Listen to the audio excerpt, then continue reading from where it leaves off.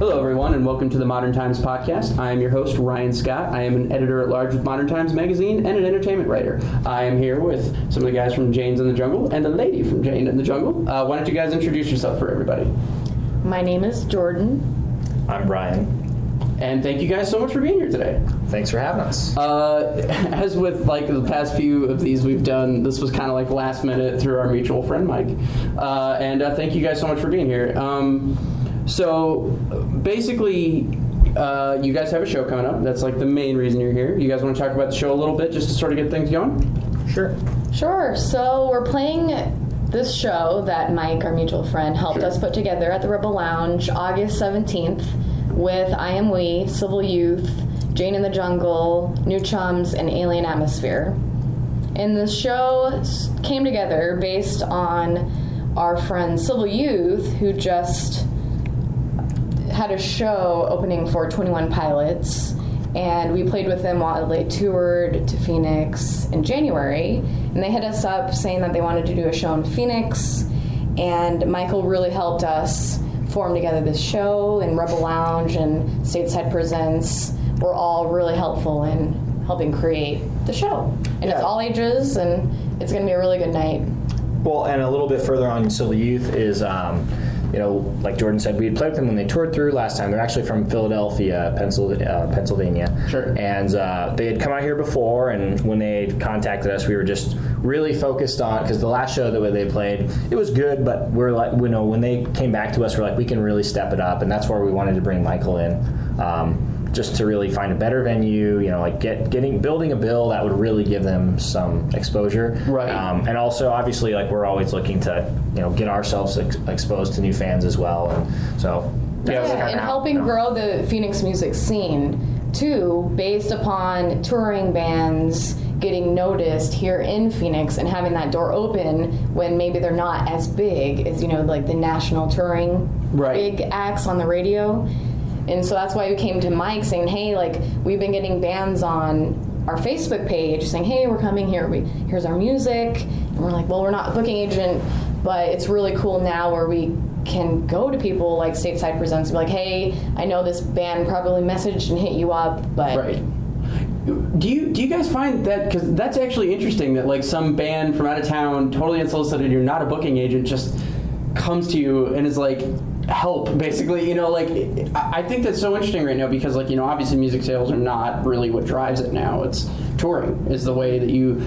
So, that's fascinating to me that, the community's gotten to a point where, that's how it happens. It's not, so through traditional channels. So, how have you guys had to kind of do that same kind of thing, or where you're reaching out for bands in other states that you're trying to tour in, or how has that worked for you guys so far? Yeah, it's kind of like a show swap, they call it. So they say, hey, Jane in the Jungle, can you help us put on a show? Or they build the show and they're hey, can you get on this bill? Who are some other local acts you can give us? And we'll put together a show in Colorado or Chicago or wherever the band is. And so that's been really helpful, hitting up the other band and be hey, we're thinking about touring, let's do something. Yeah, and I think kind of to go down the other road that you sort of mentioned there of talking about the state of the scene being going in that direction. Right. Instead of, it really is interesting to see how that's happening. We just had a show in Las Vegas, for an example, on our tour. And we had literally a week and a half before the tour starts, we find out the venue bailed, they're not doing the show anymore. Gotcha. So luckily we had met yeah, exactly. Luckily, I can't even imagine because you're trying to plan this tour and then all of a sudden, stuff just falls at the bottom. Yeah, and I mean, that's just part of the deal, you kind of have to go with it. But, we contacted some friends of ours out there called Pet Tigers that we had met at a cow show out here. And, they helped us out. They got us into a venue. They played the show with us. So, like Jordan said, having the show swap opportunities and just it's building a true networking community that's real, not just Facebook. I mean, Facebook's a great tool to be doing these things through. It's a tool as part of the community. Yeah, but it is great to have these actual connections. Now you're meeting people, making new friends in new places. And to me, it's almost with all the new technology, it's kind of helped in a way for the scene to take a step like back towards the old days where you're just like, hey, now you're just like, you truly are just making friends and going out and doing shows with them in their city, and they're doing, vice versa. And I think that's really a really great thing that I think is only going to keep growing, and it's definitely growing for us. I mean, we have bands contact us all the time about that. So that's interesting. I never thought about it that way, that like all this technology has sort of like pushed it to almost more of a grassroots way, which is like in this sort of like backwards door. Pet Tiger is a very good band name, by the way. I just, as you said that, I was like, oh, that's cool. So did you guys, in Vegas, I'm just curious because I've been to like a couple smaller shows where it's like, were you guys like in like Vegas proper, or was it like? We were at the Beauty Bar that's on Fremont Street. So no kidding. So you were like kind of in the, what was that like? Like I've never really been able to go to a show like because like all the shows I've been to were like kind of out on the outskirts, not really like. So it's interesting. So we played out there twice now. We're on Fremont, another place called Backstage Bar and Billiards or something. It's right down the street from. Oh, I've been there. So it's like, I think Fremont's a really interesting element to play on because you get a lot of the foot traffic of the tourists and even the locals walking through. So you get like this weird like eclectic mix of people that are just coming through to see you play. But it's fun. I think we'd all agree that we would play on Fremont Street whenever we could. Yeah, and the thing is, like, even if it's like not a great night, because did we play on Wednesday night or something like that? Mm-hmm. But it's Vegas. Yeah, we played there on a Wednesday night. We had it packed. But it was still a good turnout just because it's Vegas and people are always there. So there's these two guys from Idaho that had ridden their motorcycles on their way to California, and they came to the show and they talked to us and they were great. It's like you get all these random people coming through, and it is like Jordan said. It's funny because their Vegas local scene, they're trying to emerge too, and so they really look up to like the Phoenix music scene, which is really funny. It's weird how we got a local band from Phoenix, and they're going to be playing with local Las Vegas bands, and they were like really supportive. Oh, that's right, because we do it to a radio station out there, like a local station, to do some advertising with. Oh, sure. For the show, and they were like, we'll have to get I think it's WBKE out there. I don't totally know that for sure, but I think that's what it was. Okay. And they were like so into it, like the fact that we actually, like, as an out-of-town band that's not like this big marquee act, sure, is coming to them to say like, hey, we want to do some stuff with you guys. That's so funny. And like they pushed all of our stuff like on their Facebook, and so thank you if you're listening. You guys are awesome. That's really cool. Yeah, and then they did those live videos, like they were out on Fremont Street, like at some food truck festival, and they were doing their show, and they gave us a shout out, and that was really fun. We were watching it, and so yeah, it's just that's an interesting thing, and what you said, it is kind of a weird, like, because like if you go to LA, we've been out there, they almost look down at us. They're like, oh, you Phoenicians, you don't have any scene out there. But the problem with LA is that it's so big and so diverse that I really think it is hard to have like really know all about the how do you focus such a large audience's attention to do one thing or the other when there's so many different things grasping? Yeah, but LA in general though is such because like most people go to LA because it's like a creative town, that's where everything's happening. Mm-hmm. So everybody there, like let's say you go somewhere and you get a bunch of people in a venue, everyone there has a demo tape or a script they're working on, or a pilot they just got picked up, or or hey, my stand-up show's in an hour. Like everybody out there is doing something. So like the audience you're gathering is really more of like a self-absorbed, very overgeneralized. Yeah. No, but I would agree with that 100%. Like our cab driver one time we were out there is like, oh yeah, you guys want to check out my movie? Sure. Like, he gave us like a flyer for to go watch it on YouTube or something. So to your point. Yeah, and that was your cab driver in LA. You know what I mean? So it's like, because I recently had the opportunity, because I just started doing like some entertainment writing stuff, and the opportunity to possibly move to LA was on the cards, and I just thought to myself, I'm like, I don't want to do, like, just because in my mind I was like, that I don't really want to be in that kind of environment. Sure. Like I've never been Phoenix's #1 fan, but like I don't, like, that was kind of the opposite of but yeah, it's interesting, like, but where like the idea of Vegas, because they're probably so tired of, because everyone's there just to be distracted by something. Transient. Yeah. Like they probably like the idea of somebody being like there in solidarity, and because for all of the many things people can say about Phoenix, that is something that like anywhere where extremes take place, like people do find each other here, like even if the scenes don't blow up, like the people here do find one another, like the bands find one another. Like we were just talking right beforehand that like one of the main reasons I like really made sure to get back to you guys, because your name had come to me a bunch of times through other people, like Jane in the Jungle, and like first off, it's an excellent band name. Like it really is like a really really good band name, and I was like, oh, that's cool. Like that's one of the first things. But then like that's like a good gauge to be like, okay, I should, because.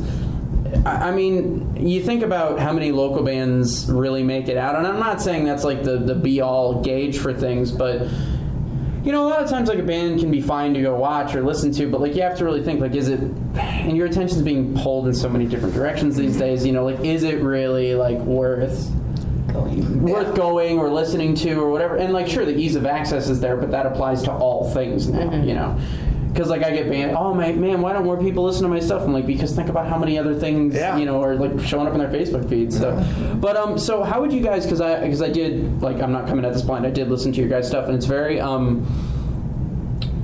I mean this in a way that is not at all meant to be bad, because you guys don't understand my music taste. But I promise you, it's very commercial, like very, very, very commercial. But I mean that in like a good way. So how do you guys approach, like, what did you guys have, like, when you guys got together, were you like, this is what we're going to do? Or, like, did it just sort of happen that way? Or, like, how would you guys explain that sort of, like?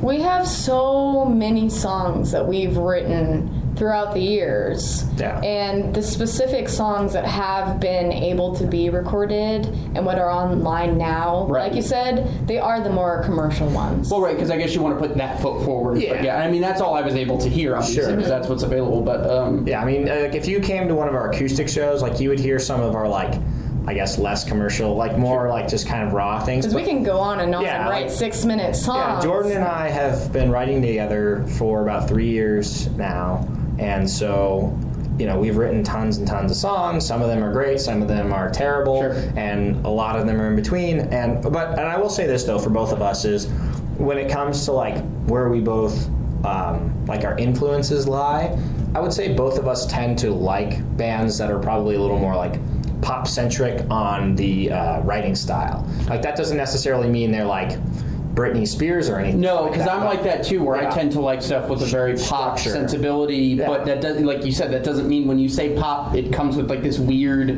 connotation. Because I would actually, like, if people were more understanding of what I mean by this, like, I'd be more open to say, like, Jane in the Jungle is a pop band. Right. But people have no idea what you mean. If I say that, then they're like, oh, so like your singer is like, you're like Spice Girls, or what's your guys' deal? Or, and it's like, well, no, not really. I mean, but... So do you have any examples of bands that you mean when you say like that pop sort of like well, I mean, I grew up listening to a lot of Blink-182, and Blink-182 is like, it's a punk band, but super or pop. No Doubt. Yeah. I mean, you could talk about some of the things you grew up listening to. Yeah, for sure, because like you all like have sensibilities in the band. So like, what stuff sort of influenced you moving into it? The stuff that we've written. Yeah, or whatever. I mean, just stuff that like. I mean, definitely what inspired a lot of it was going and experiencing music from like music festivals like Lollapalooza, or hearing people and seeing what they're doing and be like, okay, this is what I like, so why not try to make music that's similar to that? Yeah, and I would say, like, maybe at the beginning, because like I've been in a lot of bands before, and a lot of them like early on were pop punk type of bands. Like I had a band in high school that was like, I mean... How old are you, if you don't mind me asking? 26. Okay, so you're right. Like, I'm 27, so yeah, you were right in the sweet spot for that pop-punk boom in, like, the 2000s. Yeah, and so we were doing a lot of that kind of stuff, and it was a lot of fun, but, I mean, it was definitely a very hard niche. Like, we were straight up, like, a house party pop-punk band. And, like, when Jordan and I started writing together, like... It was, I guess, I didn't know what she even liked when we first started writing together. Yeah, so we were into, like, Ingrid Michaelson. Oh, okay. Like, you were doing a lot of singer-songwriter stuff. Because Kate Nash. So I saw her play. Kate Nash. I saw her play at Casimir's. Jordan and I grew up together, by the way, but we weren't really that well connected. But so I was invited to go see her play at Casimir's 3-4 years ago. And I saw her play, and I was like, man, she's got like a lot of really great talent. And, she was doing just singer-songwriter stuff, just her and an acoustic guitar. And so when we first started writing together, I didn't really like know how to approach it, because it was unlike anything I had ever done before. So I was like, well, like, am Am I supposed It's funny because we actually thought I wanted to do like country music. Well, yeah, because she was kind of doing like this folksy stuff. Right, but it's hard to sort of, especially if you're just doing like acoustic singer-songwriter stuff, sometimes that's hard to gauge, like if you're going to branch out into like full band. It is kind of hard to sort of figure out like where that, to sort of like over-engineer that idea, because like a lot of times an acoustic version of something is like a reverse engineering of an idea, whereas like if you're just looking at somebody who's like starting as an acoustic, it's almost like hard to sort of expand and know, because it could go a million different directions. Well, but here's an interesting thing, not to divert too far, but fast forward to today, we still write that way. I mean, it's most of the time we write, it's just sitting down like an acoustic guitar, like just kind of one-on-one. It's a good way to really test the song. Oh yeah, to at least get like the core rhythm and the Yeah, because if it can stand up in just an acoustic format, then it's like you have something. Yeah, for sure. No, but I guess what I mean is like, but once you've worked together for a little bit, you sort of know like, okay, this is kind of where, whereas if you're looking at someone who's only done that and you haven't heard anything else they've done, it's sort of, because it can go a million different ways. Like, when you just have like a core rhythm and like lyrics and sort of a story, you can sort of build stuff out in a lot of ways, like it's...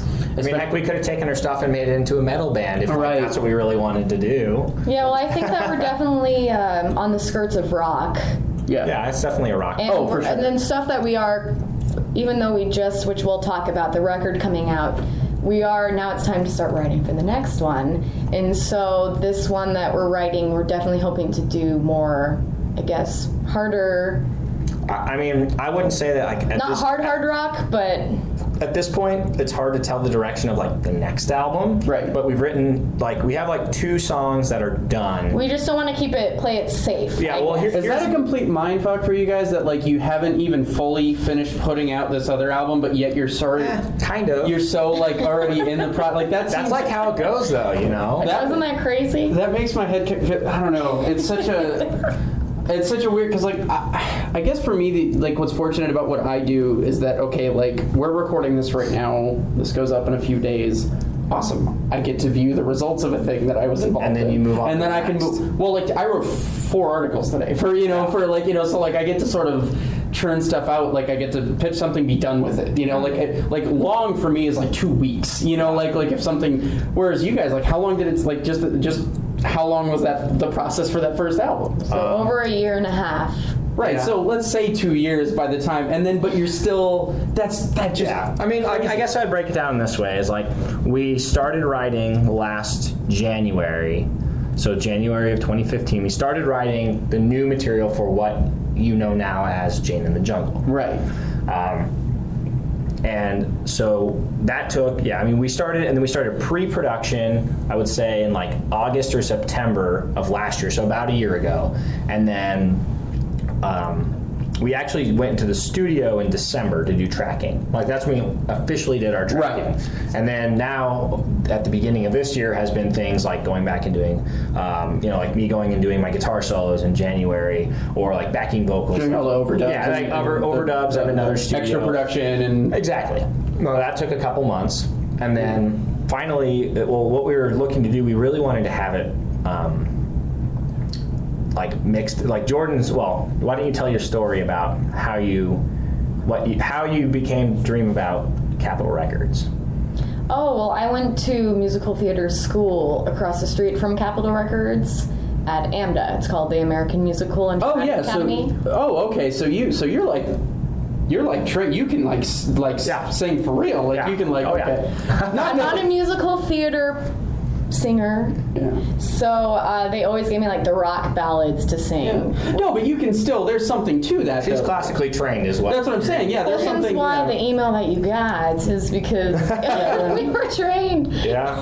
She's been trained by the stiffs of the world. Sure. No, but that says something though, because so many people jump into there were. I remember when I first got a bass guitar, I was like, I'm just going to be in a band and say I can't sing for shit. I can't sing at all, and I thought, and so many people do get into it. So it is always interesting to me when I'm you actually this was a methodical thing for you. You wanted to sing, it's great. And then you ended up in rock music. That's so great. That always kind of blows my mind when that happens. But no, sorry, I didn't mean to derail your story, but I always find that fascinating. Thanks.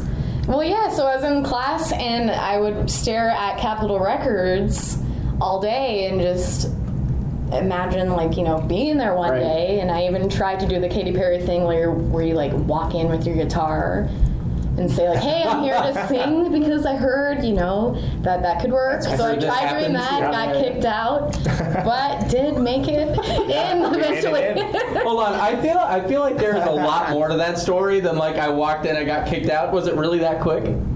Or was it so I had my guitar, so there was a couple gates you have to get past. Yeah, there's But a you got parking past lot. it. It's like- Yeah. So I brought my guitar, and the security was like, "Who are you here?" And I'm like, "Oh, I'm here for the music," and then they let me in. I hope that is exactly what you said. I'm here for the music. That is exactly what you said. It's like, well, you're in the right spot. We do So need they let music me in, here. and they're like, "Are you on the list?" I'm like, "No, but I should be on the list." And they were Fake it till really you make confused. it. Yeah. And I'm like, "Yeah, no, I'm here to find out who to talk to get on the list." And they're like, confused, and they're like, "Girl, kick you rocks. just need to. We're gonna have to take you out." Yeah. But anyway, so I did not have the Katy Perry story, but We did end up in there. yeah.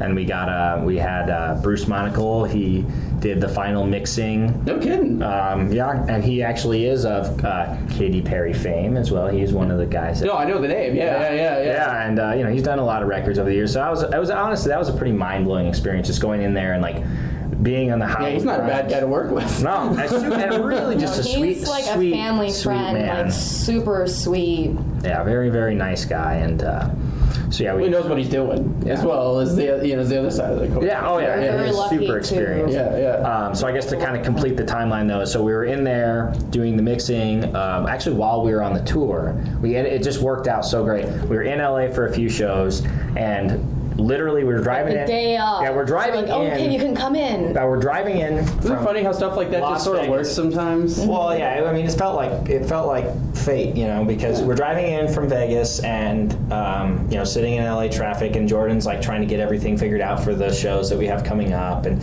we have some emails coming in from other people, and we're just kind of doing the work. Well, because you have to do everything yourself these days as a band, Well, so you're dealing with, I mean, and a side note to that, Jordan does a lot of it. I help with some of it. We manage it. But you split it up, but pretty it's damn, still- but pretty it damn is- good. I have to say, I've been very impressed with what we've been able to do. But you hear less about bands just partying all the time now because they don't have time to. I drank 4 beers on the tour. Right, you don't hear about I drank 4 beers. the Guns N' Roses Tupperware full of cocaine anymore because you guys simply just can't do it. Well, we can't afford it, and there's no Right. there's no And room no one for will that. have that for their liability. Yeah. Right, but that's what I mean. It's so funny to hear. I don't hear any bands anymore at almost any level talk about that stuff anymore because they just don't have time. Yeah. There's no room. There's no room for error with that stuff. Right. But yeah, so we're driving in. She gets the call hey, I might be able to squeeze you guys in.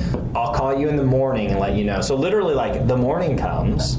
And they're like, Our okay. beach day. Yeah, our beach day. And they're like, okay, we can do it. Yeah, we have this is important. Well, we had had a beach a day. late call time that day, so we were like, okay, we have plenty of time to go to the beach. Our today. only day for relaxation. You just had this look on your face, I wish people could have seen that. You're like, I needed this. Well, but the person who needed it the most was our bass player Leah, who literally I don't think any of us I actually. know it's 10 years, right, since she's been to the Yeah. beach. Okay, so we go there. So Jordan's family has these boogie boards. She packs 2 boogie boards, forgets them at the house we're staying at, buys another one on the beach. She's so set on going boogie boarding. Ready. Jumps right in. She's in the water for we're only at the beach for 2 hours. She's in the water the entire time. I think I maybe stuck my feet in. She was just like a dog that found a pool and just yeah. couldn't get out. It was crazy. But yeah, so then we're like, okay, we have to go over to Capitol Records. We had to do the thing where we go buy the tapes at the special store in Hollywood, the actual Vintage King. Vintage King in LA or in Hollywood. And then we drove over there and we had a couple days, and then we got back from the tour. And then Jordan actually had to fly out for one more day of signing off, right? You had to sign off on all the I don't know. You can tell what I don't know. Well, exactly yeah, and then happened. you have to take, your tapes. Yeah. Which is a big thing. So I had my tapes, and then I was ready to go on the airplane back, and then realized that I couldn't take the tapes with me because of the X-ray. Oh, geez, I didn't even think about it. Oh, my God. Yeah. What did you do? So I left them, luckily, at a family friend's house. So thank you, Hermans, for letting us do Holy, that. I just got so stressed out for you for a second. I was like, oh, my God. I know. I was like, what am I going to do? Oh, my God. And then Capitol Records wouldn't, hold them because, that's liability. Well, yeah. Well, and we're not their artist either. You know, like maybe if we were like their signed artist, Well, yeah, they have different idea. You know. But yeah, well, I mean, And it took a while, but Bruce really helped us figure out what to do next for the mastering process. Sure. And so we ended up using Gavin Lurson, if you know who he is. So you guys are actually okay, because that's Yeah. one thing I get so annoyed, because I actually, audio production was what I did before I did journalism, and like people that don't get, like there are people that put out something that's not mastered at all. wait until you see our album art. We have a page for our credits, and like, I mean, it's. Or you can just whip it out. It's ridiculous. But no, but it's like, but it does like even like when I did Ron Llewellyn, a guy who does mastering in town, he always some mastering is better than no mastering. Like, Yes. it's good to hear that like after everything you guys went through, you are gonna. Oh, so it is mastered. The product is done. The songs Right. are done, and here you go. There's our. Oh wow, yeah, okay, so Yeah. this I is mean- great for an audio medium, but yeah, Yes, you yes. can. All you can see. But are no, there is like speakers. it's weird because a lot of times you'll pull up like a local band's record and you'll get like they thank their mom and the two guys that set up microphones in their garage. We thanked our parents. No, you did, but you guys have like a proper list of producer of credits like and producer credits and engineers. like people who were supposed to, you know, like the amount of people you would expect to have worked on like a professional level work. Yeah, and I mean that was the goal with what Yeah. we were trying to do. I mean, we really, because we did like a demo last year that's like what's on Spotify. I don't Yeah. know exactly what you've heard. Yeah, but like I'm not saying that like people have to have this many people work on a record, but I'm saying it does sort of like someone like me who kind of knows. God, it sounds Sounds like you've been in. You've been. It's around the it word, now, the way I was about to say it sounded so douchey, but just like okay, I sort of kind of know what to look for, Yeah. you know, and like this would not like I would be like, oh, that's sort of encouraging, like, you know, looking through the liner notes like before I popped the record on of like, oh right, they actually had people Yeah. look at it, And again, that was part of the goal of what we were trying to accomplish in making this record was how Because to. it's one thing to write a good song, but it's another to actually get it, you know, produced. Well, and but out that's the there. thing though, is most people, okay, fine, like, I'm great, people go to shows, whatever, but like the majority of people that will ever hear your music, like even a band like the Rolling Stones, who have probably had more people, have had more people watch them play live than any band in history, still, vast majority of people that have ever heard their music have heard it not live. Yeah. You know, like, and so, like, that's where people are going to hear your music, plain and simple. So you can't, like, because, like, that's another thing people all the time talk about, like, oh, our energy, no, you need to make sure, like, people get that, you know, from the record. Well, and I mean, obviously, like, it's still a good way to get people to come to your show is by, Damn right. like, you know, getting it on the radio or getting it on a, you know, internet radio or playlist or somehow, somewhere where people are going to hear it and be like, oh, that Yeah. kicks ass. Like, maybe I'll go see their show, Right. you know? So, you know, that's obviously, like, that's still the goal. Like, yes, you want to see the faces in the crowd. Yeah, and that's So- definitely the goal for the band, but I just mean, like, you know... No, I totally get it. Yeah, in terms of like expectations, so it's good that like because that always does kind of blow my mind when because like that does that the opposite of that is a monumental bummer. Like when you see like a local band or a band that you have not heard the recorded stuff yet, and you see them and you're just like, that was awesome, and then you. But that's a one-time experience. You want to take the record home and listen to it, and then you get the music, and it's just like, what? This wasn't even. Well, it's like they recorded it on a potato in their mom's basement. Or it's not even necessarily about like the lack of production quality. It's just something they just haven't found a way to translate it. But a lot of times that's the case. But even sometimes you'll hear like there's production value to it, but like it's perplexing value. Like or there's just not the magic that you felt in that. yeah, like that does. It's hard. It is. Like we've been. Yeah. That's our thing. That people, when they come to our shows, are very energetic. Yeah. And we have this, you know, I don't know how to describe it, but this sound that we have that's really hard. I'm sure, as other bands have realized, put in like a recording Yeah. Oh, and yeah. get it to sound like you. Well, especially you guys live with it, so like by the time you try to like, you know, and you play it tons of times and you've been through the whole process with it, and then by the time you go to commit it to well, and especially because like it's like your first full length record and stuff, so the process is a little different. But when you go to commit it, then you're like, oh damn it, this is like committed, you know. Whereas like if you're writing it to tape, kind of like a guy like Beck does, you know, you sort of, that's your process of writing it. But like you guys have had it so many ways that like you have to sort of commit to one way, and that's got to be sort of hard to. Oh yeah, I mean definitely it's one of those things that every especially new artist or somebody who's like putting out a record for the first time, like you struggle with like. You start to really second guess yourself. Yeah. Oh, well, should I have done that? Or like, does this actually sound good? Or anything like that. It's like people I know that edit movies because there's so many different ways that you can, you know, you can paint it in so many different ways. And I just remember mixing, back in the day, you would sit there for like an hour in school, like wrestling with the level of a kick drum or something, and then you're just like, it's just such a small and then part you bring the full mix, like soloing it, and then you bring the full mix in, and you're like, I can't tell the difference. Yeah, and then you're like, and then you just wrestle with a different compressor on the, I don't, you know, it's just so, I don't know, it can be so, and that's just a guy who was in a band for like a month, and you know, was a terrible musician, and never like, and that's my perspective. I never had to like live with my art in like a weird, you know, I don't know. Well, it's really funny. I haven't even told Brian this, but actually one of the goals for kind of the new album that we're now kind of starting to think about is actually take a couple songs and actually write them organically while in the studio. Right, right to tape. Yeah. I mean, and I guess I didn't know that specifically, but that's something I've always wanted to do is do some writing. Yeah, we all wanted to do that. I think that's a different experience.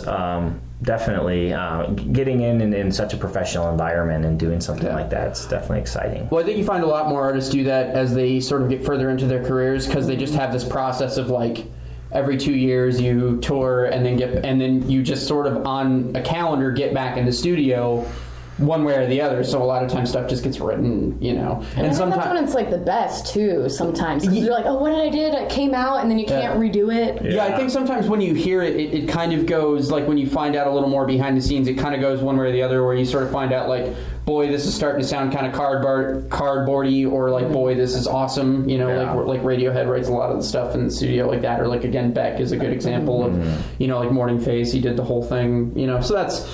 You know, yeah, it all depends. So there was something you said that I kind of wanted to talk about. You said like, oh, it seemed like fate. Like, you know, we were like in LA and Capitol Records calls. But like, do you think that it's fate, or because what I think, like, because I quit my job like a little over 3 years ago to start writing with like literally no prospects of a job. And I just very recently started getting, you know, like I sort of got that like breakthrough moment, and like. Oh, it happened in such a weird way, like sort of like what you guys were talking about. But do you sort of think that it is actually fate, or do you think that it's like there's a thing to be said for consistently trying to like put the effort in and put yourself in the right place, and that just like eventually something will catch? Like no, there's definitely that. I mean, I definitely believe like, you know, I give you props for taking that jump without, you know, safety net. That's pretty cool. It was just a dumb moment. Like it just was a thing that happened. I don't know. You got to kind of do that.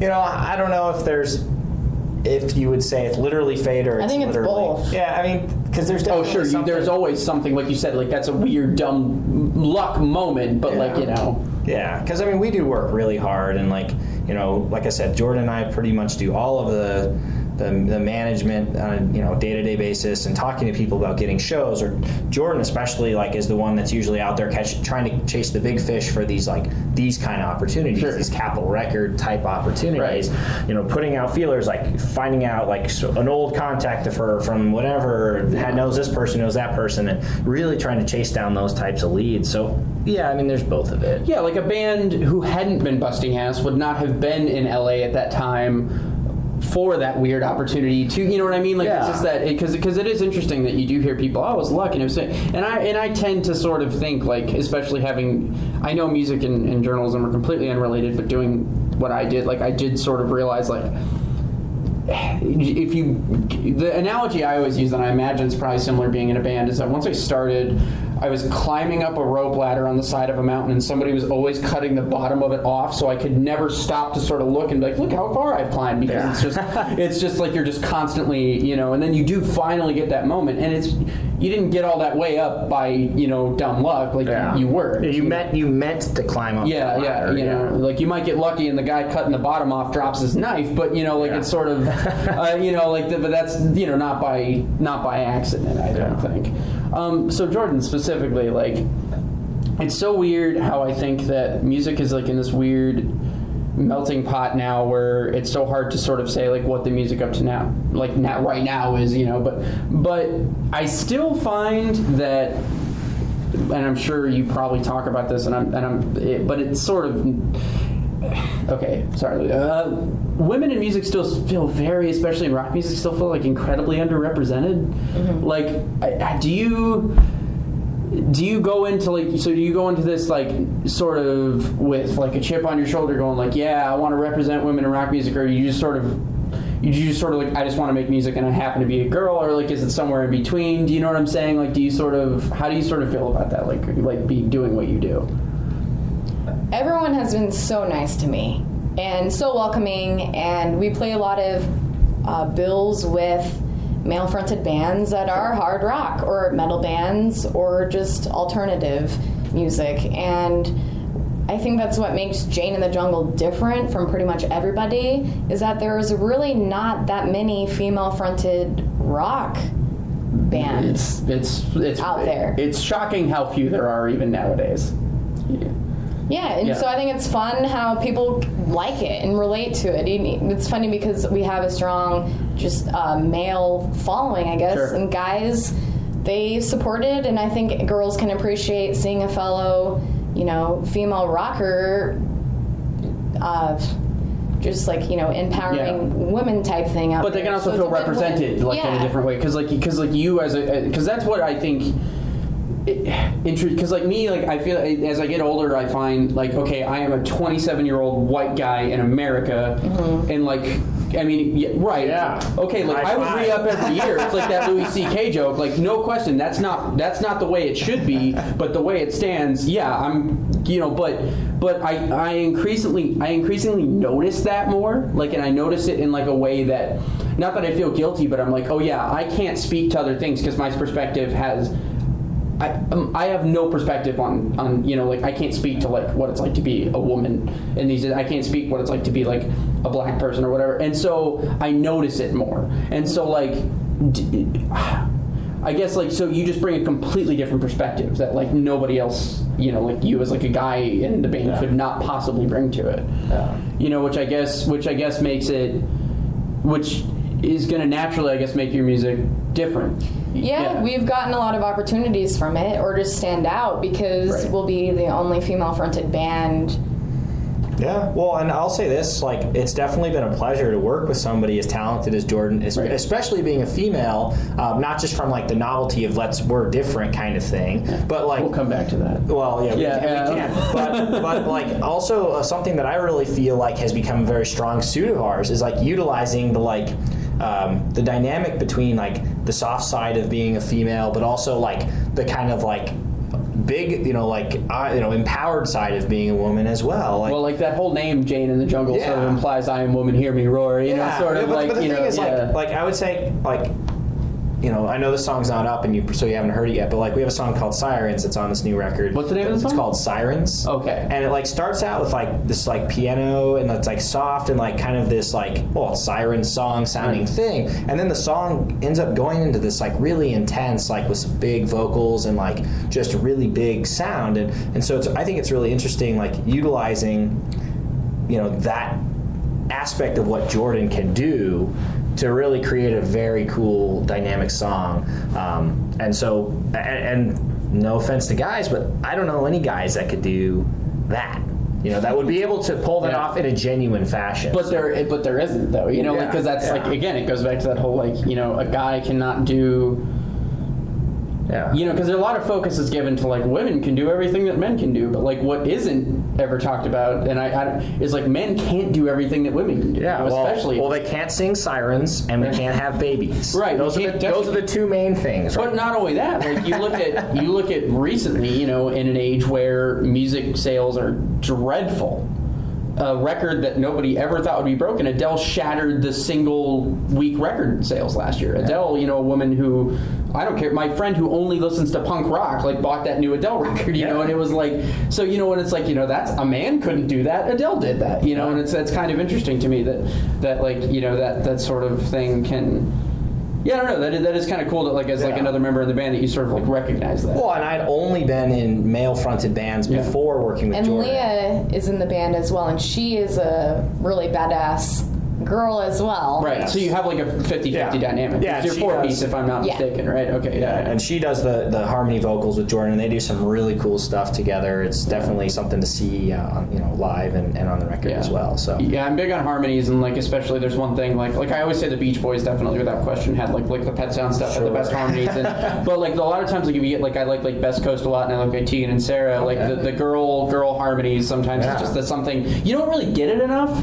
because like a lot of girls are only represented in like pop music, and then that's sort of just all the vocal layering, and it's not it doesn't come off as genuine. it's fine. I like it. I like some of that stuff, but like where like some of that stuff you just get like, oh man, when it's done like right, it's like it's so great. I guess I don't mean it doesn't come off as genuine. It doesn't come off it's as just a different kind of organic. thing. It doesn't come off as organic, is what I really meant to say. No, because like I love Ellie Goulding, and like I love, but that's very much a different type of thing than like We saw her at Lollapalooza, and she was outstanding. Yeah, she's great. She's fantastic. Like I but that's a very different kind of thing. Yeah, than, absolutely. Obviously what you guys are trying to do. Sure. So were you guys playing at Lollapalooza? Is that what you guys, or did you just go for fun? You want to talk about that one? Well, we're definitely going for fun. Sure. Well, you go to Lollapalooza, you're going to have some There's fun. a 3-year Wait list. Which So hopefully we're on to year 2 now. But I guess I don't know. Wait, so there's like a 3-year wait list like to be like included in the So lineup? if you're not on the radio, so I guess like the big submission for those types of festivals is you're getting hardcore radio play on like alternative stations or nationally. Yeah. Sure. And so we're not there yet, just because we haven't released anything until like in a few weeks we'll start doing that. But I'm curious to see how it will be like for next year with Live Nation now running it. So that's going to open a lot of new doors, I feel like. For a lot of artists that probably sure. wouldn't have done it before. So I'm not sure, but curious to see how that goes. Yeah. Well, I guess to finish that question though, so we were definitely out there for fun. I mean, it's always like it's fun, but it's also work because when we're out there doing that, we had a rehearsal last night, and I told Jordan I was so excited to get back to work, back to music because we were out there for about 2 weeks. Just relaxing but also going to the festival, and you learn so much by watching these pro kick-ass bands, and some of them aren't necessarily even pro, they're up and coming too, but everybody's putting their best foot forward for this festival. Yeah, but you do learn by observing. Yeah, exactly. So I come back and I have all these ideas, whether it's for a new song or something new to do on stage, or just different elements of things, how do we make our show better, how do we make our sound better, how do we look cooler. And I know that sounds kind of weird to say, but it's a look has everything to do. If you have the full, if you can give somebody the full experience at a show, I know, just me talking about Lollapalooza alone, the things that I took away with it, that should be, example enough to say, there is something to every piece of that. So. Yeah, but I don't think that's because you sort of everyone. I hate that bands have to feel like they need to sort of justify that. Because you know what, the bands that you like the most look cool, and there's some you talked about 21 Pilots earlier. I don't get the 21 Pilots thing at all. I've tried the records, but you don't get that kind of success that quickly without something. Yeah. Oh, and they put on a bad. And that's the thing is you look at the show. I mean, there is something to, and they have that uniform look, and they do have that there's something to that. Just because it doesn't personally speak to me does not take anything. But they're an example of there's something to they have clearly thought about what they're doing. Oh yeah. That's not an accident. Yeah. You know what I mean? I firmly believe that anybody that gets that kind of success, except for Nirvana, there's you can count on one hand the amount of bands that accidentally sort of stumbled into success. That's that true. way. Yeah. I think for the most part, a lot of the time, there is a little bit of thinking, especially in the modern age of what goes into things. Or what is really interesting too is some of the bands that we were really excited to see this year, we really liked their record, and then we see them live, and we're where are the people on the record? They don't even come close. You wouldn't have even.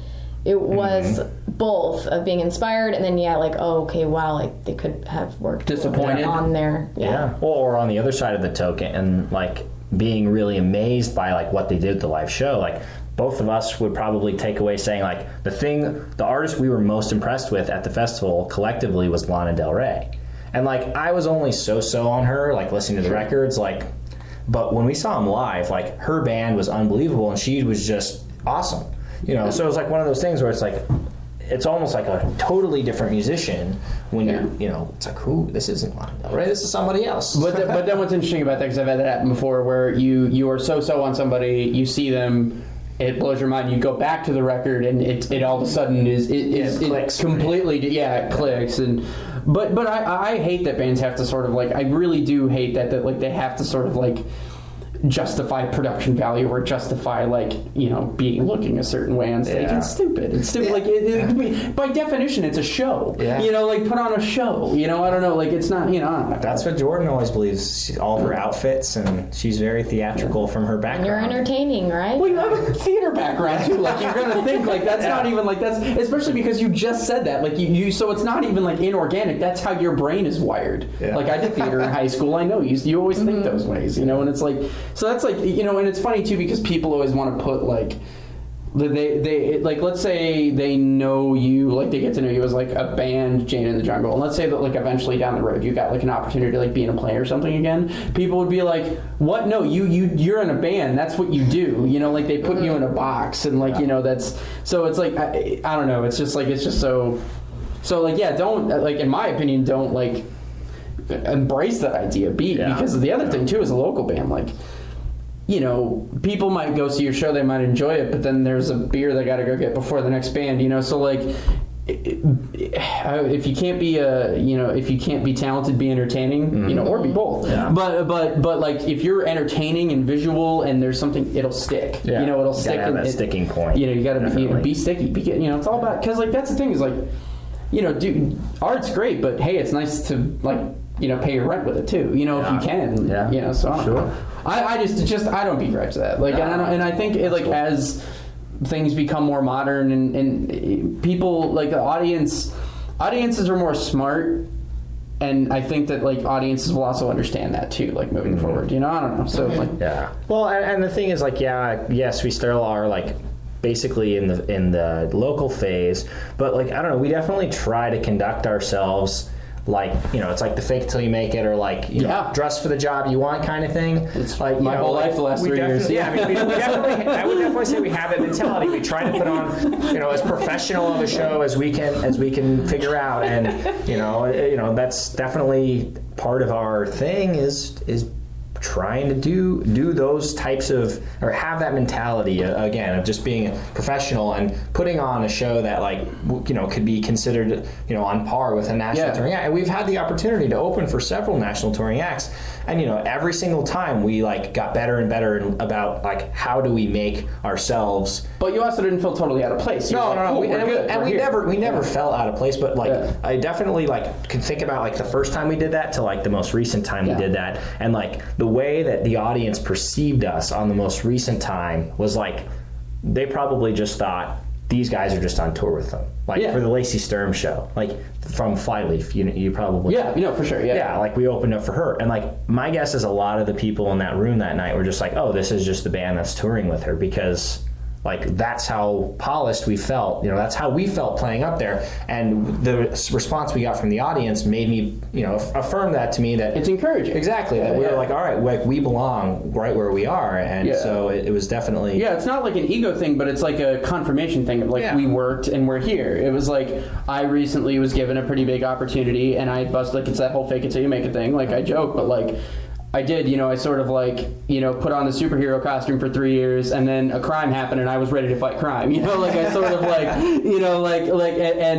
but like, no, really, like the opportunity came up and I was sort of able to kind of, you know, things change, you know, like you sort of have to adapt, but I imagine it's the same thing in your guys' situation, that you just sort of, you present yourself in a way, in a manner that you say like, okay, we're ready to sort of take that step whenever, you know, that opportunity comes our way. Because that's the thing, is I think that you can sort of get comfortable in like a little pond, you know, and sort of be big fish in a little pond. Be big fish in a little pond, but then, you know, you get released in the ocean and all of a sudden you're like, holy shit, there's a shark. There's a giant, you know, you know, and so that's sort of, you know, that's good. Like, I think that's that there can't be a better way to think about it. Well, and I would say Jordan's kind of the one that probably like sort of taught the rest of us how to do that, because there was like a time in the middle of like since we've been working together that she went to LA for a while to like pursue the project, and there was like this huge difference. Like she came to Phoenix with her LA band, and I went and saw her, and like there was a huge difference between what her and I were doing before and what she was doing then, especially like performance and like projection wise. Like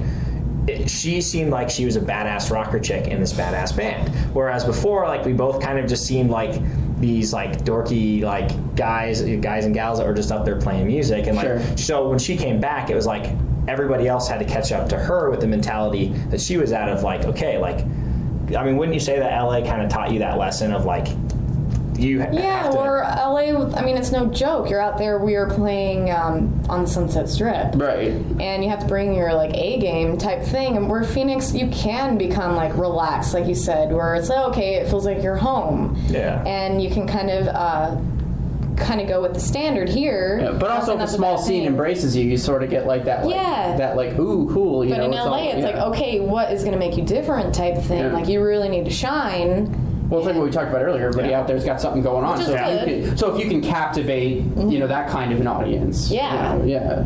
So bringing that back and be like, okay, guys, we're on the go. Yeah, I mean, it definitely made a huge impact on me, for sure, especially as the person that had been working with her since the start. Sure. Yeah, he thought I was crazy. Yeah, well, I saw her and I was like, what the fuck happened to Jordan? Like, she got all wild and rocker. You changed, man. Well, I came I'm just here holding down the fort. Well, and then he's like, I'm not joining the band. Yeah. Well, when she first came back, she's just like, hey, like, I just need you to help me record this demo. And he's like, I don't know. And I was just like I had like a little fun project with some high school buddies. Like, we kind of reformed our pop punk band from high school, and I was, working on my business and everything like that. So I was kind of content where I was, and I was like, all right, Jordan, like, for old time's sake, like, I'll help you out, like, get the record done. Yeah, And he was like, but I am not the guitarist. Yeah, I was like, you're going to start looking for somebody else because I'm not the guy. And so we did the record, and then there was a Whiskey A Go Go show out in LA that she had already a few things lined up. So I was just like kind of filling in for like the first 2 months, whatever. In your mind, you're and like, oh, you're dragging me to the whiskey. Yeah, okay. so it's funny. So the rest of it, so this has been my story. You seem totally at peace with all this. This is like, I don't know what the rest of the band thought of me for like the first 4 or 5 months of the band, because like, so here's like, I'll just kind of sum this up quickly in a few bullet points. So we had an LA show. Sure. The rest of the band drives out. I fly out. Oh, okay. So I'm flying in, doing the show. They're taking my shit for me. I'm coming in. I'm playing guitar. You didn't even. Oh my god! So they had to like carry your gear. Yeah. So I just fly in. I do the gig. Then. Oh, I can just smell the resentment. Yeah. Right. So I'm just like this douche guitar player guy. So all right. So then I'm like, all right, that was super fun. Like, I'll stay in the band for a while. Like, this is cool. So then they're like, oh, we have the South by Southwest opportunity to go play. So, oh my god. And then he's like, I'm not doing the tour. No. So I was like, I can't do the tour. Well, it just happened to be that week. So like, I don't want to talk about my business or anything like that, but like, it just turned out like the week that was like, I just like couldn't get away for the whole thing. Sure. Like, and so at that point we had brought on another guitar player to do the tour. So then like, I was like, okay, but I can fly in and do the Austin. Oh. So I fly in. So you don't do the whole grueling tour. You go do the one cool thing. Yeah. Everybody else is doing the little bar gigs in El Paso. But you were like, I'll go do the cool one. So I fly in, I play the gig, and then I'm like, that was have so much to say right now. But here's the thing. Like, I didn't exactly have a suite on that one because I had to basically walk to the Austin airport like after the gig. So it was like 3 o'clock in the morning, and I'm walking through like God knows where in Austin, because like the Ubers were like, it's South by Southwest. So at 2 a.m., like the Ubers are like 15x. I'm like, well, I don't have very much. I don't have $100 to go to the airport. Well, regardless of your Austin experience, that is what made you want to stay. So I came back. Yeah, so long story short, I slept on the airport floor. Loved it. I hated every second of that. But those are fun nights. Those suck. Yeah, I hated every second of that. But like when I got home, I was like, man, like that was super cool. Like so then we had this big meeting after the band came back, and everybody was like, and there definitely was resentment in the room at that point. Well, because Brian said from day one, I'm not in the band, don't think I'm in the band, don't even get attached, like I'm helping you out, and we're thankful. Sure. And then so it's like rightfully the replacements that we got, to take over, the guitar, we were kind of like, well, what's going on? Like, now you're in the band. Okay, we have 3 guitar players. I guess we'll just keep everybody. Yeah, and we floated along for a while like that. And, I mean, it went all right. I mean, the stages were crowded, but it went a while for like that. And, you know, but the thing was, like, after that South by Southwest experience, I really was just like, all right, like, this is cool. Like, I want to make this happen, like, for as long as I can. Sure. And something, whatever it was that you needed to have click.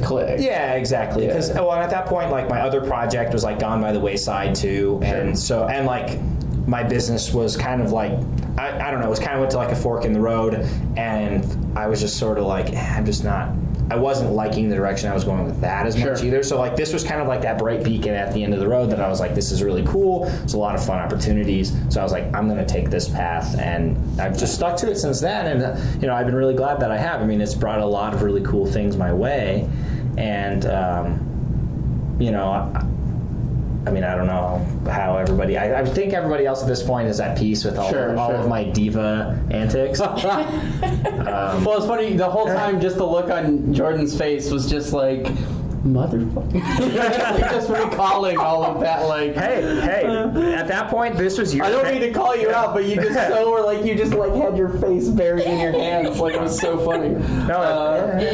It was so funny, just like how we've talked for almost an hour, and the dynamic just like, right, got it. Yeah. You know, what does the tattoo on your finger say? Just out of Je t'aime. Okay, what does that mean?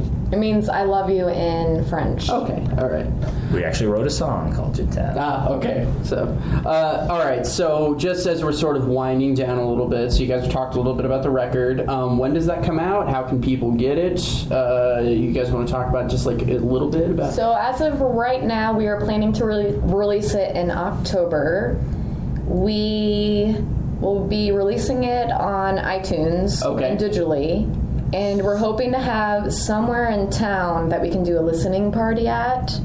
And we'll give all the details. Are you guys going to do like a CD release as well, or are you just going to do digital? We have so many shows that we're doing around town that we decided that it would be best to maybe do just a casual question and answer listening party, explain, you know, the story behind the record, and you know, give, you know, discounted records out, and that's kind of the plan now, and just seeing where it goes. But we have a very, very busy schedule coming up where there's almost no room, so we might do something where we just pre-release it and then figure out. Yeah, maybe sometime at the end towards the end of the year. Because we need to get it out there. We want to get it out there for people to be able to listen to and have. Yeah. Right. Yeah. So everything's like really the date that we were looking at was like sometime in October, but like, yeah, October is like ridiculously busy right now. Like we're pretty much like solidly booked out through the end of October at this point. Well, till January, really. Yeah, I mean, there's a lot of, we are leaving some open for opportunity, but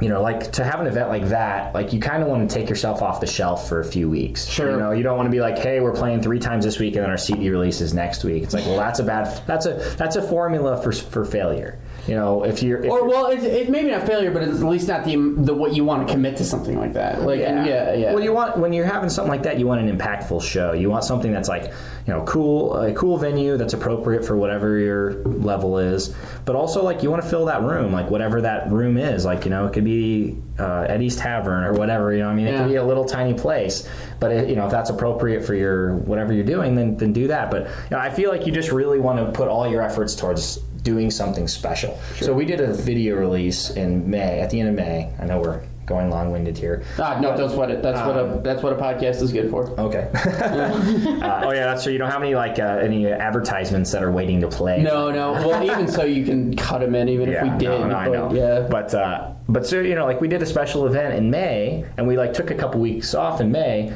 to do this release, and it ended up being a very successful event because, and I do feel like part of the reason that was because we took ourselves off the shelf for a couple of weeks, just to, you know, and then just bombarded social media and New Times and like everything with all of this stuff talking about, you know, the videos coming out and the anticipation of the event and all that, and then I think that really hyped it up to the point where... Well, yeah, it's kind of funny, too, because a lot of other local bands, which we all appreciate and love, and, like, we really want and love supporting the music scene that we have here, but a lot of our friends in the scene are like, Jordan, like, why are you guys playing out so much? Like, that's the number one thing. It's like you should be very selective on your shows and play maybe one show or two a month. Yeah, there's like the oversaturation concern. But what we've kind of learned is like we've just kind of taken every opportunity, and it's kind of helped. Yeah, I mean, because you're gonna make a new fan every show, even if it's just the bartender or the sound guy or something. Or you don't know who's gonna be there, or like I don't know. I wasn't in a band long enough to sort of understand, but all I know is from what parallels I can talk about from my career is like the same. Yeah, you just put yourself out. You just jump on stuff and see what happens. Like, I don't know, and weird things come from it. Like it. So advice for anyone out there. Yeah. Well, I think play. And you'll get better by playing too. Well, that's the thing. If nothing else, like you sort of like. But I think because I've heard actors talk about that with like if you go through their IMDb page and they were in some horseshit movie, like they'll but I learned something, and it's like the same thing. I've written stuff. I spent a year writing almost every bit of content for like a garage door website. Like literally like on their blog, like as an expert. I didn't know anything about, I gotta tell you though, I learned a lot about... You are now an expert. Well, but not only that, but like I learned a lot about how to present information for like that type of content. Sure. And that got me, so it's like you never know like what, like I would never ever do that kind of thing again, but yeah, same thing. You guys play more shows, you like you said, if nothing else, that's more time on stage. Mm-hmm. Yeah, so like I totally get that. Yeah, it's just, I mean... The more time you spend with your bandmates playing shows, the better you're going to play a show the next time. And the more people are going to know who you are. Because that's another thing I noticed too. Like, I definitely read, like, the local blogs of, like, who's playing every week. And when I see a band's name pop up every week, or, like, multiple times in a week or whatever, I'm like, well, who are these guys? Like, they're out there. Like, they're in demand enough to where, like...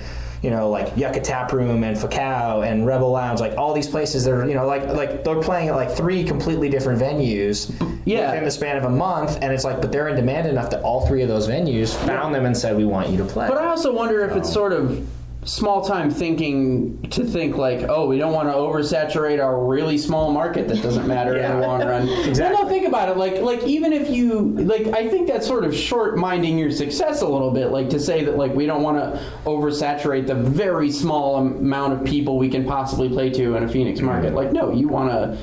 You want to saturate them because you want them to remember it. You want. But not only that, you're thinking like, oh man, we might sell less tickets a month from now. I don't know. Yeah, I agree. You're on the right track with that, definitely. But I had never considered that till just now. Like that seems a little. But I also don't like. I don't think you can like over engineer success either. Like I don't know what. But like to that tune, like not a lot of bands make it out of Arizona. So yeah, sure, play as much as you can. Yeah, why not? It doesn't hurt you. Yeah, that's weird. I just never thought about that. Like that might be a little like. I don't know, that might be a little bit of a strange... I mean, I'm not one to question, but that is sort of like a weird... If you really think about it, kind of a weird theory to have on it. Yeah. Well, and I think where that originates from is like the thinking of like... okay, like, let's just take, like, I'm a big band, and I'm going to sell tickets for $50 for my show. It's like, well, yeah, I can't expect, like, people to come and want to spend $50 with me, like, 2-3 times a month. No. But it's like, come to my free show or my $5 show. Like, it's... You can't go do anything else in Phoenix on a night out for $5 to $8. Like, there's, it's like, come catch a show. Like, you don't have... If you don't want to spend money, like, don't drink a beer, like, whatever, do what you need to do to, like, save your money, but, like, get out and see it. Or like, but here's the total other side of this coin. Like, so all 3 of us in the band have watched the Twisted Sister documentary on Netflix. It's so good. It's so good. It's so good. That's a great example of a band. Like, they played 5-6 nights a week. I don't even like Twisted Sister that much, but that is an excellent. It is such a good documentary. Yeah, it is. And now you're like, you just gotta have so much respect because they were playing 5-6 nights a week. Obviously, they were playing in like, the New York market, which is gigantic. But the lesson learned from that is like they became great because they were just doing what they love and they were doing it. There is a tremendous lesson to be taken from. Yeah. But not only that, Dee Snider is a guy who ever since Twisted Sister he took every opportunity that came his way. Like, radio shows, doing horror movies, weird whatever. Like he just was a guy and now he still has a career. Yeah. Because of that, like that whole take the opportunity. But yeah, no, that is anybody who's in a band. Motherfucking Twisted Sister. I don't even. Netflix is Twisted bad about fucking Sister. Yeah, I think that's what Netflix is bad about that because you just click stuff. But no, there's a Twisted. Just Twisted Sister in your Netflix queue. It is so good. It is so good. Definitely worth watching for sure. Yeah. And another music documentary just to throw out on the recommendation is Muscle Shoals. If you like recording and if you've never heard of Muscle Shoals, it's just this super kick-ass place in Alabama where basically anybody you've ever heard of has recorded. Oh, okay. It's cool. like the Magic I think Studio. I'm going to watch that tonight. Yeah. Yes, Has anybody? Have you guys? Either one of you guys watched the Tom Petty one? It's like that 4-hour, 2-part. Is it the one? I think I've seen some of that one where It's like, long. It's like long. they talk a lot about how much they hate LA in that one. Is that Yeah, the a little one? bit, yeah, they yeah, basically yeah. just like go on and on about who we hate. But again, that's like a 4. But if you do get through, it's like I think it was meant to be aired in 2 parts originally, but Netflix just put it out as like a full 4-hour thing. Yeah, because why not? If it's Because why Netflix, not? You It's can just pause it. You can if just you're pause. But tired. no, that's pretty worth your time too. Yeah, if you get, definitely. So I'll ask like kind of one last question before we sort of wrap up and reiterate the show at Rebel Lounge on August 17th. Yes. Great. This guy knows what he's doing. But again, ready to fight crime. Is there anything like lately that it doesn't have to be like necessarily new music, but is there anything that you guys have been listening to that you're like sort of digging in terms of like, I like this band, this album, this thing right now? Like, what have you guys been listening to that you sort of dig? Well, What was that girl's name? Mitski? Oh, Mitski. Mitski. She's like this Japanese. I liked American her chick. song. She has some cool stuff. Yeah, Wolf she's- Alice was another. Wolf Alice? We saw Wolf Alice at Lollapalooza. She got a shirt from them. They were Yeah, pretty I got wild. a shirt that unfortunately I washed it and now all the stuff is gone. It's Oh, that faded. sucks. Wolf Alice, if you're listening, I think you owe Please Jordan. give me a shirt. You need to give her a new shirt. I mean, I got a lot of stuff from Lollapalooza, like that was definitely like has been burning a hole in my brain since we left. Well, we only caught a little bit of Frank Turner and Sleeping Souls. Frank Turner is one of my favorite. Honestly, human beings that on the was planet. that was definitely top 5 of the bands that I saw there. Like their show was awesome. Like it was raining. Frank Turner was out like circle pitting with kids, crowd surfing, super awesome. I had seen him. But he's also seasoned. Yeah. He's Frank Turner started as like a diehard punker and then moved into like weird acoustic like punk folk stuff. punk kind of. God, he's so super good. I could slobber all over him all day. I love him so Yeah, much. he was great. So that was definitely been one that I've been. Have you dug into his discography yet? Yeah, because I saw him like 5 years ago opening up for Social D of all. Yeah, no, that was out here. Yeah. Marquee Theater, like 5 years ago. Yeah, probably. England Keeps My Bones is a record of his that just I probably listened to that one, but I don't know the name, so I'll have to look. But so that one's good. And then right before I left, me and Mitchell Hillman from the New Times, we actually went to the Taste of Chaos show. Oh, no kidding. Yeah, dude, it was really sick. Thanks again, Mitchell, if you're listening to this. Appreciate you taking me along. It was a lot of fun. But so all 4 bands from that were super good. But the one that like I've always really had a really big penchant for is the Early November. Yeah. So like when we were on the plane and stuff, I have a couple of their albums saved in my phone. Yeah, talking so- about the pop punk stuff from earlier, they were sort of like one of those bands that they never broke huge, but they were just sort of like a real working blue collar. Yeah, well, and like working- Ace Enders is honestly like one of the most like likable guys in rock music. I think like he's kind of aw shucksy, but you know, like he's definitely like a humble dude that's like always written really good songs, and he actually has written a lot of songs that like for other artists too that have gone on to be fairly popular. That's how people make money. Yeah, so I mean, I don't know. It's always something different for me. Well, he was asking for new bands. Oh no, I just meant like anything Oh, in in general. general? Yeah, like I guess I'll try to. Let's see. I wonder if I could throw you a new. Well, no, he really liked Silver Sun Picks Up. Yeah, Ugh, Silver Sun which we Pickups, both they were liked. really good at Lala. I love Silver So- Sun Pickups. Swoon, they put out that album in 2009 is it's one of those albums I come back to constantly. Like I can't. Yeah, they're great. Yeah. Well, I guess like for me, like an album or a band that I always end up finding my way back to is like a Brand New. Like I mean, obviously you could probably get a pretty good beat on like obviously we're about the same age, but we grew up probably with similar types of things around us. Deja Entendu blew my mind. Yeah, I mean that was a great album. The one that I feel like I really come back to more though is like Your Favorite Weapon, just because like that's kind of the roots of where I started with that. So and I mean I still can't decide which side I'm on between the Taking Back Sunday and Brand New fight. There's I don't really think there's much of a fight to be had there. Probably not. Well, there's that whole rivalry. No, people do, but see, for me, it wasn't really because for me, Brand New, like you would, based on the stuff, because I love like Newfound Glory, Fall Out Boy, all that stuff. Like you would think that I would like Your Favorite Weapon more, but Deja Entendu was the album that I sort of latched onto. That's true. I feel like that one was like the perfect mix of like pop punk and some of the experimental things that they like went on to do that some people are turned off by, like some of their newer stuff. Yeah. See, that's the thing. Like they're the one perfect album band for me, where everything on either side of it. I mean, I enjoy all of their stuff, and I'm eagerly awaiting whatever they put out next, whenever that is. Oh no, I always will check it out because I always sort of like want, and Taking Back Sunday on the other hand was a band that I felt like very consistently and like Notch in the Belt sort of evolved. So I don't know. It's a very I mean they're like the more commercially successful of the two, and they were super cool. Are they though? Because I feel like people are much more feverish about Brand New. Well, they're more feverish about them, but like from a purely commercial standpoint. Well, I guess like strictly Sunday, album sales. I guess. Yeah, they're like just because they were always on more major of labels and stuff. Well, yeah, because they were the big Victory Records band. Anyway, but we could talk about that. We could talk about this for a long time. Well, I have an idea before we go. Yes. Great. Let's show him the album art and get your opinion. Oh, great. Okay, cool. Kind of saw some of it. Again, so We've good for an never, audio medium. Well, this is all secret stuff. We haven't showed anybody this. Oh, really? Oh, so we just made it. But we got an artist. Well, we had an artist working on it for a long time. Do you want to like say who the artist was? Yeah, her name's Alyssa Blevins. Oh my God, that's amazing! And she's from Laguna Beach, California. Oh my God, that's so cool. I knew her in high school. She went to Paradise Valley High School out here. And now the liner note page makes a lot more sense. Yeah, exactly. It's part of the, there's like a whole theme. Oh, the lips are so cool. Like, this is man, that makes no sense for anyone not seeing this, but this is so rad. Well, maybe we'll like, I don't know, maybe we can think about throwing it his way for him to when he posts it on there.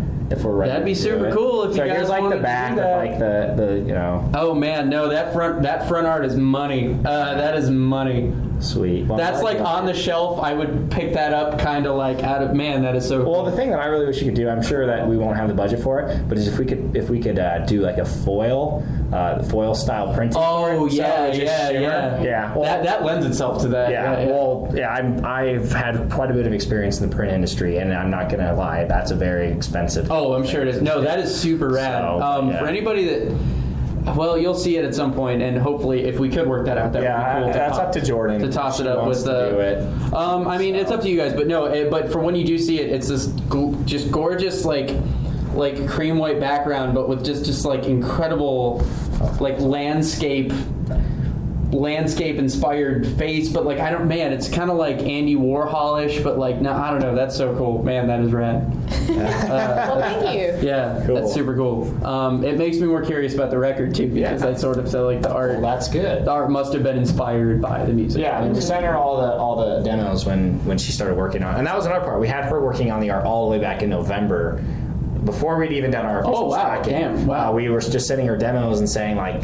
So she sent us a few things, and there's like, we have our official logo right now, which is like a similar piece to that. Let's see if I can find you something of that really quick before we sign off here. So Jordan, why don't you talk about so the show? Is there anything else you want to say about the show before we just a music video or something? Oh yeah, anything else you want to talk about? We'll be on 3TV promoting the show the 16th of August. Oh, cool. So the day before. Yeah. And then we'll be releasing our music video, Smoke and Dust, by Rachel Smith with Ray Squared Photography. Either the 15th or the 16th. Oh, so like right around. Yes. Awesome. And the song's called Smoke and Dust. I like that. I like that a lot. I like that a lot as well. That's cool. It's funny. Like, it's funny how like a title or something can be so. It's like it can grab. I don't know. It's like an interesting thing because you'd think with music it wouldn't matter. Because I guess it matters almost more now because before you just hear something and isn't that fucking cool as well? Yeah, that's another one of those. That's super rad. I love like how the hair is very like modern and sort of sticks out and kind of this makes no sense for anybody who can't see it. Well, you can definitely have this one. Okay, cool. I think we'll be able to give you that. Well, if you guys don't, it's all up to what you guys are. But no, that's really rad. That would be cool if we could at least get that one. Yeah, you definitely can have that. Because cool, I'll throw that to my editor and they'll put it up with the when we put it out. But sorry, I didn't mean to interrupt you. Oh no, not at all. No, but it's funny how like now because you might see something like like the video will show up in your Facebook feed or whatever, and like if the title grabs you, you might you might latch onto that. So. Yeah, it's interesting how music has become such a more visual thing. Or how do you? And like this is just a testament to like how how much competition there is in the music industry right now, and like how like independent artists can like get ahead. Like even your track titles like they are super important. Yeah. Because like if you just like have shitty lame titles for your songs, like if you give anybody a reason to not listen like to if you have another song called "Give It Up," you know, like or like a song that's like been like named that like a million times before, you know. I mean you have to like really and obviously like it has to make sense, but I think that, you know, looking at our song titles, like, and I don't think we consciously did this as we're working on them, but I think they're pretty strong. And again, it's like, don't give anybody a reason to not listen. Like I said, Smoke and Dust was like, ooh, I like it. I'm just like immediately in my head trying to be like, what is that about? You know, like I don't that's cool. It's our song written about, what is it? Well, I mean, it's Sunset Strip. Yeah, it's definitely like rock. a Sunset Strip rock feel to it. You know, it's got almost a little bit of like a late 80s kind of like, I wouldn't necessarily say hair rock to it, but I mean, there's definitely like, but I mean, it's a positive imagery song. You know, it really is talking about like being grateful for opportunities that are in front of you, and you know, experiencing life in the fullest. Those types of things. You know, all those very cliched ideas that musicians want to talk about. Hey, there's not like look consistently. People have written like love songs ever since music was a thing, and they will continue to write. You know, there's nothing wrong. That is like the only thing our record is really missing is like a genuine, true love song. So, wouldn't you say? Yeah, I mean, we have some love songs that we wrote, but like Jatem or Desert Love Affair, that unfortunately we only have 6 songs on this record coming out. But that is something to... Yeah, there are some old ones that we are considering to, like, maybe rework. Revamp, because there are some ones that I think have, especially, like, when it came to, like, the lyrics and message, like, some really strong stuff. Yeah, you can revisit it. Well, like, Thursday famously had that with Accounting. They had worked on that song for, like, ever, you know, and then it eventually made, like, their 4th record or whatever. Yeah, it was, like, probably one of their biggest. Yeah, and it was they had been working on that song for, you know, so it happens. Yeah. So we're not, like, at this point, we're not... We'll get there, but we're still in the teenage angsty phase of our careers. 26 years old, and my dad still won't let me smoke cigarettes. Because we get that we get that like delightful extended adolescence that our parents, you know, like when they were 26, they looked like they were 40 because they already had kids, and, or you know, like that generation, you know, like now we're they were working in the coal mines, and you know, back in my day, already. You know, I always joke that like, you know, people say back in my day. Now that I'm 27, I've had one day, so I have back in my one day. You know, like you know, you get more days back in your day. But anyway, well, guys, thank you so much for being here. Yeah, thank you so much for having us. This turned out to be pretty fun. And so, Rebel Lounge, August 17th. Be there. It was a good lineup. Doors at 7 o'clock. Super. And you said all ages? All ages. Cool. So, like, you don't have to just be drinking age to be there. That's nice. Yeah, I mean, if you're underage and you want to drink, just don't let me catch you doing it. Oh, yeah. And we'll be at the Crescent Bar on the 21st. Oh, awesome. Cool. I love Crescent. Crescent's fun. Yeah. All right, cool. Well, thank you guys. And social media, any just you want to, like, plug your, like, handles and stuff so people can find you? You can find us at Jane in the Jungle on Facebook. Yeah, it's just the letter N. And it's the letter N with a little comma thing by it. Apostrophe is how that's apostrophe. Comma thing. Backwards comma, or whatever you call it. Yeah. But yes, Jane in the Jungle, we're on Twitter. Oh, good. You guys Facebook. managed to get all of, like, your handles just to be exactly what they... Yeah. Well, as far as I know, we're the only band in the world called Jane in the Jungle. Well, no, but it's fun. You know, it sucks sometimes you see, like, bands, they'll have to sort of settle for, like, a ridiculous Twitter handle because, like, their thing is so, like, Jane in the Jungle band from Phoenix. But